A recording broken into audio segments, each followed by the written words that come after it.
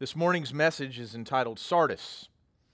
And so I'm going to tell you a little bit about Sardis, and I'm just going to kind of walk you through this text, much like we did last week. And so it's going to be very similar to last week. Sardis, there's not a whole lot to say about that city, except for there are two important things that involve our text today. One, that Sardis was high up on a hill, and it was fortified. It was a very fortified city, with the aim of the fortification. The aim of that fortification was to prevent any outside forces from being able to conquer that city. And so it was heavily fortified. They spent a lot of energy, a lot of manpower, a lot of money in order to fortify that city in order to keep it safe. But even with that fortification, they were still able to get conquered in some ways. It was done twice in two very prominent incidences, one of them by Persia. The other thing to know is that Sardis was known for their wool production, for making wool and specifically garments. And so they were very well known for that and making very elaborate and very nice garments. So that was a major part of their industry there in that city. Now, as we break into this discourse that Jesus is relaying to the church at Sardis, we're going to notice one very specific thing, is that often what we see in these little discourses is that you're going to see an introduction, right? Something sort of characteristic of Christ, and then you see a commendation, and then you see a correction that needs to be made, and then you see what happens after that correction is made. All right? To the church of Sardis, we don't see that. There is no commendation to the church of Sardis. It goes from introduction straight to critique, straight to to a critical aspect on the church. And so that's where we're at this morning. So I'm going to read through our passage this morning, and we're going to walk specifically highlighting each of these verses, and we're going to talk a little bit about what Sardis must do in order to honor the Lord. And to the angel of the church in Sardis write, the words of him who has the 7 spirits of God and the 7 stars. I know your works. You have the reputation of being alive, but you are dead. Wake up and strengthen what remains and is about to die, for I have not found your works complete in the sight of my God. Remember, then, what you received and heard. Keep it and repent. If you will not wake up, I will come like a thief, and you will not know at what hour I will come against you. Yet you have still a few names in Sardis, people who have not soiled their garments, and they will walk with me in white, for they are worthy. The one who conquers will be clothed thus in white garments, and I will never blot his name out of the book of life. I will confess his name before my Father and before his angels. He who has an ear, let him hear what the Spirit says to the churches. Now, there's a pretty serious condemnation that has been placed upon this church, and we're going to discuss that this morning. But to begin, he says in this introduction, and to the angel of the church in Sardis write, the words of him who has the 7 spirits of God and the 7 stars. Now, what does that mean? What is Jesus saying here? Now, if you've noticed a pattern, every time Jesus begins or introduces a discourse, he ends with a relationship to that introduction. So he relates back to that, okay? Very good writing, if you will. Okay, the conclusion matching the intro. But in this one, he talks specifically about the words of him who has the 7 spirits of God. Now, if you remember at the beginning of Revelation, when we were talking about Jesus, we talked and talked about the Trinity, if you will. We talked about these 7 spirits, and we said that represented the perfection of the Holy Spirit, the perfect Holy Spirit that indwells, moves, and inspires all believers. And it says here, the words of him, meaning Jesus, who has the 7 spirits of God. What does that mean? In theology, we think of the Trinity, God the Father, God the Son, and God the Holy Spirit, right? And there are some fancy theological terms that we're not going to get into this morning, but I think it bears out that we should discuss this just for a moment to kind of understand what's happening here. is that in theology we talk about God the Father sending the Son of God, right? We see that in John 3:16, that the Father sends the Son. Well, we also see in the New Testament, specifically in the Gospels, where the Son sends the Holy Spirit. He even says towards the end of the Gospels that he tells the disciples, I'm not going to be here with you, but I am sending a helper, I am sending a counselor, I'm sending one to be with you and who will never forsake you. So when Jesus says, I will never leave nor forsake you, he is implying that the Holy Spirit is going to be with and indwelling all of the believers. And so when he says, I am the one, or the words of him who has the seven spirits of God, he says this because the Holy Spirit is indwelling believers, and if you are not indwelt by the Holy Spirit, you are dead spiritually. And Christ is the one who sends the Holy Spirit. And so that's what he's implying here. Okay? In addition to this, he says he also holds the 7 stars. And we find out in the beginning that the 7 stars represents the 7 angels of the 7 churches. Now, commentators are not 100% sure what Jesus means by this, that he holds the 7 stars. Tom Schreiner, and I tend to, this makes a lot of sense to me, believes that it implies, talking about the 7 angels, that Christ is sovereign over life and death, and he's also sovereign over the host of heaven, and he's also sovereign over every church. No one, no pastor, no congregant is Lord over their own church. Every body of Christ who has a lampstand that is lit, their Lord is Jesus. That is who is Lord. He is sovereign over those churches. And so he's just making this claim to Sardis that I am the one who sends the Holy Spirit. I am the one who sends the one who gives life. I am the one who is sovereign over your church. He's putting them in he's setting the stage here, saying that I am Lord, not you. And then he continues in the second half of verse 1. I know your works. You have a reputation of being alive, but you are dead. Now that dead, that concept of dead, he's implying means spiritual, that they are dead spiritually. Now what we're going to find is that Jesus is talking to the whole church, but that there are some in the congregation that are alive. There are some who have not soiled their garments, that are still walking in white, walking with the Lord. But the vast majority of those in the church everybody believes that they're alive, maybe even themselves, but they are truly spiritually dead. Now, several years ago, there was a movie called The Sixth Sense. How many of you in here have seen The Sixth Sense? Okay, good, because there's going to be spoilers. We just showed this movie, Crystal and I, to the boys for the first time just a few months ago, where we all sat down and watched The Sixth Sense, and they were amazed by the ending. But just to recap what that is about, Bruce Willis plays a psychiatrist, an award-winning psychiatrist who works with these children. And over the course of the movie, you find him working with this one troubled young man. He's probably 8 or 9 or something like that. And he's troubled because this young man is having issues in his home life. He lives with his single mother who loves him dearly and who's trying to help him out and trying to help him through this struggle. And you find that this young man is just struggling, that there's something hidden in this young man. And what we find out is that this young boy is seeing dead people. He sees dead people, and he makes this claim. He says these dead people think they're alive, but they're really dead.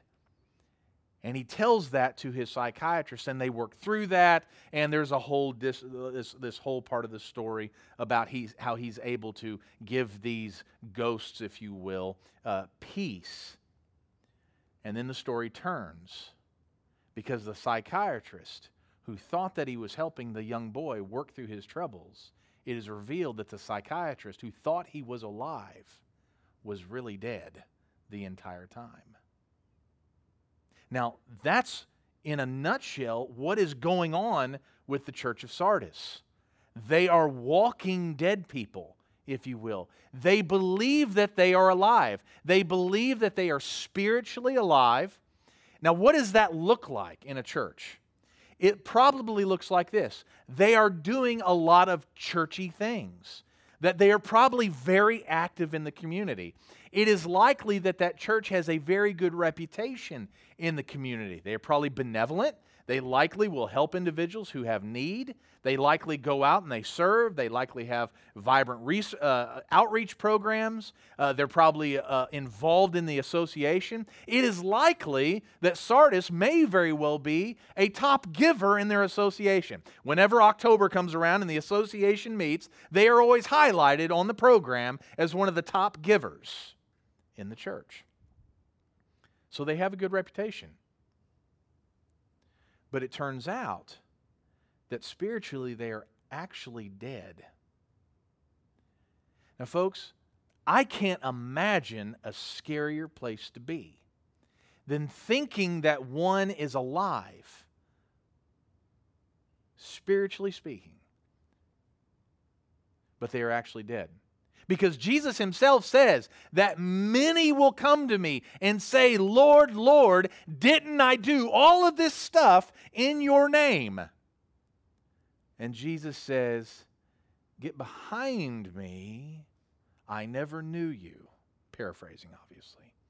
The idea is there are many individuals who believe they are walking in truth, who believe they are following Christ, who believe that they are Christians, but they actually are not. They are dead spiritually. Now, my question to you is this: how does that happen?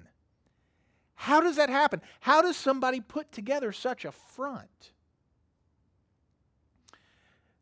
There is I've mentioned this, I believe, before in here. There's a podcast that is out that Christy and I have been listening to on a fairly regular basis, and I normally wouldn't bring this up in a sermon like this that for the public and for on podcasts and things like that, but it's already public, and so this is already aired, and so they're expecting people to talk about it, and I think it's very applicable to our message this morning. There was a church that was founded by a pastor back in the early 2000s, like right around 2000, a vibrant church out in the West Coast named Mars Hill. And quickly, its charismatic leadership led that church to becoming a multi-site megachurch. They had, around 2015, 2016, had nearly 15,000 members at different sites and in different states, but mostly out there on the West Coast. And during that time, it was revealed that there was very abusive leadership that was leading that church. Very abusive leadership. And when I say abuse, I don't mean sexual abuse. I mean this power struggle, this abusive leadership where the leader of the church, the preacher, was bullying other leaders and other members of the congregation. So much so that if somebody disagreed with him, an avenue that he was taking or a decision that he was making, not only would he basically condemn them in public, but he would also say, he wouldn't just say you're wrong or have a healthy disagreement. He would say they are committing heresy because they disagreed with the pastor. Now, folks, that's bullying 101. That's bullying 101. And it was so bad that eventually, long story short, that pastor was put on sabbatical for a time for them to basically do their research and do their investigations into the leadership. And believe it or not, after 30 days, they were going to bring him back and restore him to the church as long as changes were made. But he and his wife felt that it was time to go, and so they left that church.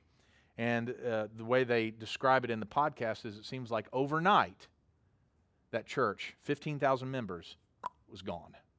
15,000 members, seemingly overnight. Believe it or not, that pastor is now a pastor, again, in Arizona, and doing some of the same things. Now, why do I bring that up? Is that I have no doubt that that pastor and many of the leadership that were enabling that believed that they were doing the Christ-like thing, believed that they were leading the church in a holy, Christ-like manner. But the truth is that they were the walking dead, likely. It's very true. It's very likely that they were the walking dead, leading them down a path to destruction, not towards faith and truth. And so it says here, I know your works, your love and faith and service and patient endurance, I know your works, you have the reputation of being alive, but you are dead. And he says, wake up and strengthen what remains and is about to die, for I have not found your works complete in the sight of my God. So whatever Sardis was doing, they weren't doing what was being complimented by Christ. They were leaving something out. In verse 3 it says, remember then what you have received and heard, keep it and repent. If you will not wake up, I will come like a thief, and you will not know at what hour I will come against you. There is a great penalty for individuals who are not following Christ. For churches who are depending on their own leadership and depending on their own good works in order to earn, if you will, their salvation. And that's what was going on here. When it says that your works are not complete, what he's saying is you're doing all these works, but you're missing the main work. And that main work is the work of Christ. Because that is the only work that will save, and it's not one that we can accomplish. They had forgotten the gospel. Remember then what you received and heard. Jesus is saying, remember the good news. All these benevolent actions, all these things that you are accomplishing in public, they are bringing you honor. They're bringing you fame. They're not bringing fame to Christ. They're not exalting Christ. And we should remember this. We can do all the things in the world to help our community, to help our members, to help the lost. We can do all these wonderful things, things that the world would applaud, things that the world would jump in on. But if we are not doing it in the name of Christ, then we're the walking dead. Everything we do must be for the glory of Christ and in the name of His gospel.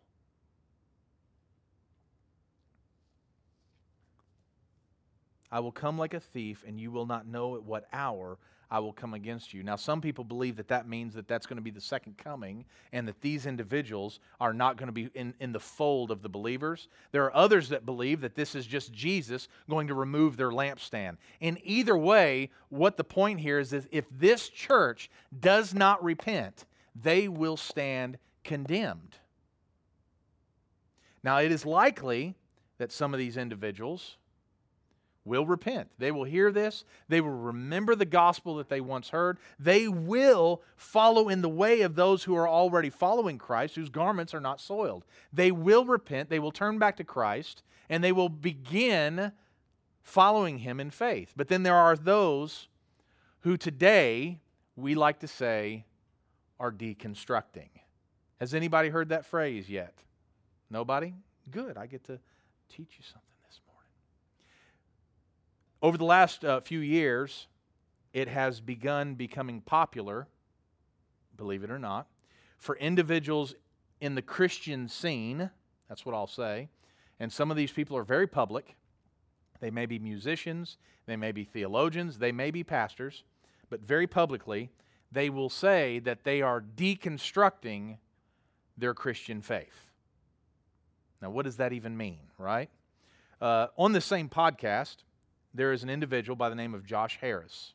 Now, most of you all probably don't know that name, but being a former youth pastor, that name was usually shined in bright neon lights. Joshua Harris. He was sort of an evangelical rock star in the early 2000s, and when I was a youth pastor, many of my youth pastor colleagues in other churches, they were using a book that he had written. And the book was entitled Kissing Dating Goodbye. That was the name of it. And the idea is that in the book, he was basically saying there's absolutely no use for dating at all, is that it just impacts this purity culture, and it's leading kids, that the dating scene is leading kids to sexual immorality and all these other things. And so he wrote this book. That book sold over 1 million copies. Youth pastors from coast to coast and across the world were using this text to try to encourage young people to, number one, remain pure, and number two, to avoid dating at all costs until you are ready to get married. That was the aim of it. Now, I'm not going to stand up and give a review of the book. That's not my aim for this morning. But what happened is, over the last few years, it has come to the attention that that book was used as a weapon to shame and to put guilt on a lot of young people and a lot of adults. And Joshua Harris saw the pain that that book caused, or I should say the misuse of that book, and ended up basically calling the publisher and telling them to not publish the book anymore. He went on an apology tour. In 2015, he resigned from his church out in the East Coast. He went on an apology tour. And then he started thinking about his Christian faith. And in 2019, he announced that he was leaving his wife. And 2 or 3 days later, he came out and saying that he was deconstructing his Christian faith, that he no longer identified as a Christian anymore. And that's where we are today. And today, he actually goes around on tours helping other individuals who are struggling in their faith not get their faith back, but to tear their faith down in a healthy way. That's what his goal is. Now, to help individuals deconstruct their Christian faith.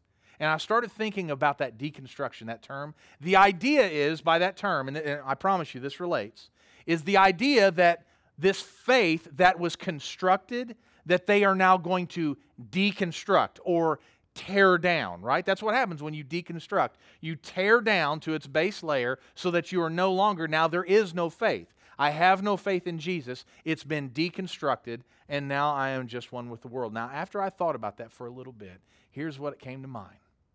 It's this. If your faith is something that you built, then yes, you absolutely can deconstruct that faith. You can break it down, you can renovate it, you can do all sorts of things to it. You can deconstruct that faith until it's down to the foundation, until there's nothing left. True faith is not constructed by us. It is built by Jesus. And what Jesus builds, you can't tear down. You can't tear down. This deconstructing thing that we're seeing, this phenomenon, is basically a bunch of individuals who were walking not by faith, but by works. And if you listen to the interview, he continually talks about all the things that he did, that he accomplished, that he was doing.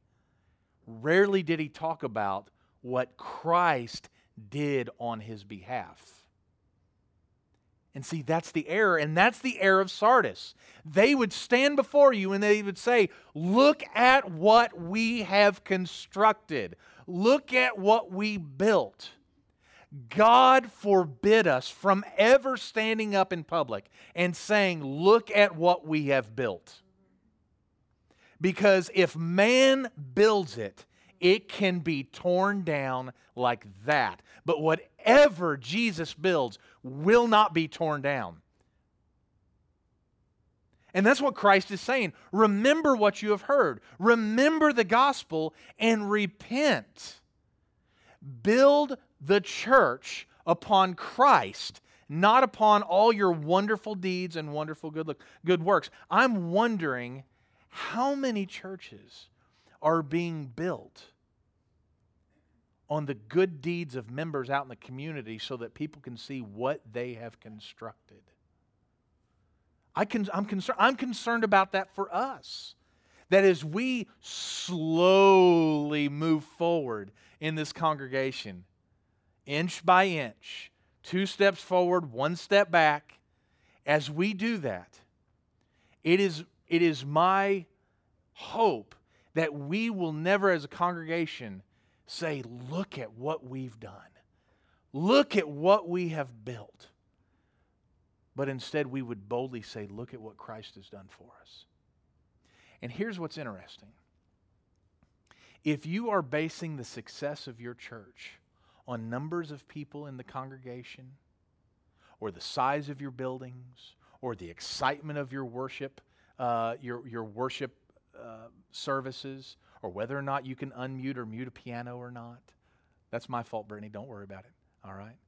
If that's what you're building on, and if that's what you're excited about, and that is how you measure success, folks, there's always going to be somebody else who's one step ahead of you. There's always going to be somebody else who is more successful. But folks, if you are a small, rural church whose power goes out every other Sunday, never has the seats filled, just because they don't, all right? Have one or two instruments on stage, but they are doing everything that they are doing for the cause and for the sake and for the fame of Jesus, folks, you are successful. That is success. And it's not your success. It's the success of Christ.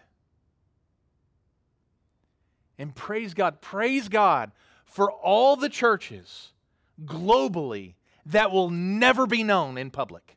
They will never be known. Their names will never be on the news unless something negative happens, all right? But they'll never be known. They'll never be highlighted. They'll never be used as models for church growth. They'll never be used for models of extravagant outreach. But they will glorify Christ, and they are known by Him. They are known by Him. Verse 4, yet you still have a few names in Sardis. People have not soiled their garments, and they will walk with me in white, for they are worthy. I love that. There are a few people in Sardis. Remember that garment that this would have related really well. He's saying there are a few people in your church, in your congregation, who have not soiled their garments. Their garments are still white, and they are walking with me. Remember, the blood of Christ will wash you white as snow. This would have made a huge impact on that church because they held their garment production and the quality of their garments on a pedestal. But Jesus is saying, listen, the majority of you all, your garments are soiled. They're like dirty rags. They're disgusting. But there are a few of you that are walking with me in white. He says, there are a few of you, all right, there are a few of you who are worthy. It says they are worthy. What makes an individual worthy? Nothing that we have done. There's nothing that we do that make us worthy. What has made their garments white? The blood of Jesus. Everyone who is born in this world is born in soiled garments until the blood of Christ washes it clean. And he's saying, repent. And if you repent, your garments will be white as snow as well. The one who conquers will be clothed thus in white garments, and I will never blot his name out of the book of life. I will confess his name before my Father and before his angels. See, there is a book. There is a book of life, all right? There is a book of life that has every name of the elect. Every name of those who have been chosen before the foundations of the earth, their names are in that book, and Jesus says, your name will never be blotted out from that book. Because what Christ builds cannot be torn asunder. And he doesn't just say that. He says you'll conquer, you'll be clothed in white, and then he says, I will confess your name before the Father and before the angels. What does that mean? It's saying this. Jesus is saying, I represent this person. I represent these people. Or if I could say it this way, I'm not ashamed of them. I'm not ashamed of these individuals. They're with me. They're with me. He who has an ear, let him hear what the Spirit says to the churches. The biggest mistake, I believe, and we don't know everything about Sardis, but the biggest mistake I believe that Sardis made through their entire church history was the fact that they believed that the works that they did in public counted more than the works that Christ did on their behalf. They put more faith in their work than they did in the cross. May that never be so of us, both as a congregation and individually. May we always turn to the cross. May we always remember what the cross accomplished on our behalf. Let's pray. Father, we thank you and we ask you at this moment to be with us. Father, may we always have our eyes set on Jesus. May we always have our eyes turned to the cross.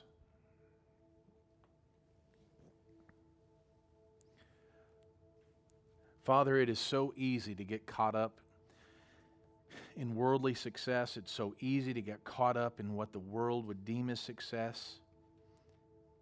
It's so easy, Father, to pat ourselves on the back for what we've done, to be proud of what we've done, to where we believe that somehow our success and our salvation is built upon what we have accomplished and not on the work of Christ. Father, may our hearts always be pierced with the truth that were it not for Christ building the faith and applying the faith on our behalf, we would not believe. We would not be faithful. We would not be alive, but we would be dead. Father, I pray that as the body of Christ here in this location, Lord, as Gospel Life Community Church, that we would be deemed alive and deemed faithful. Individually, I pray, Father, that we would seek Christ with all of our hearts, and that we would be seen as alive and walking in robes of white alongside Jesus. We love you. It's in Christ's name we pray. Amen.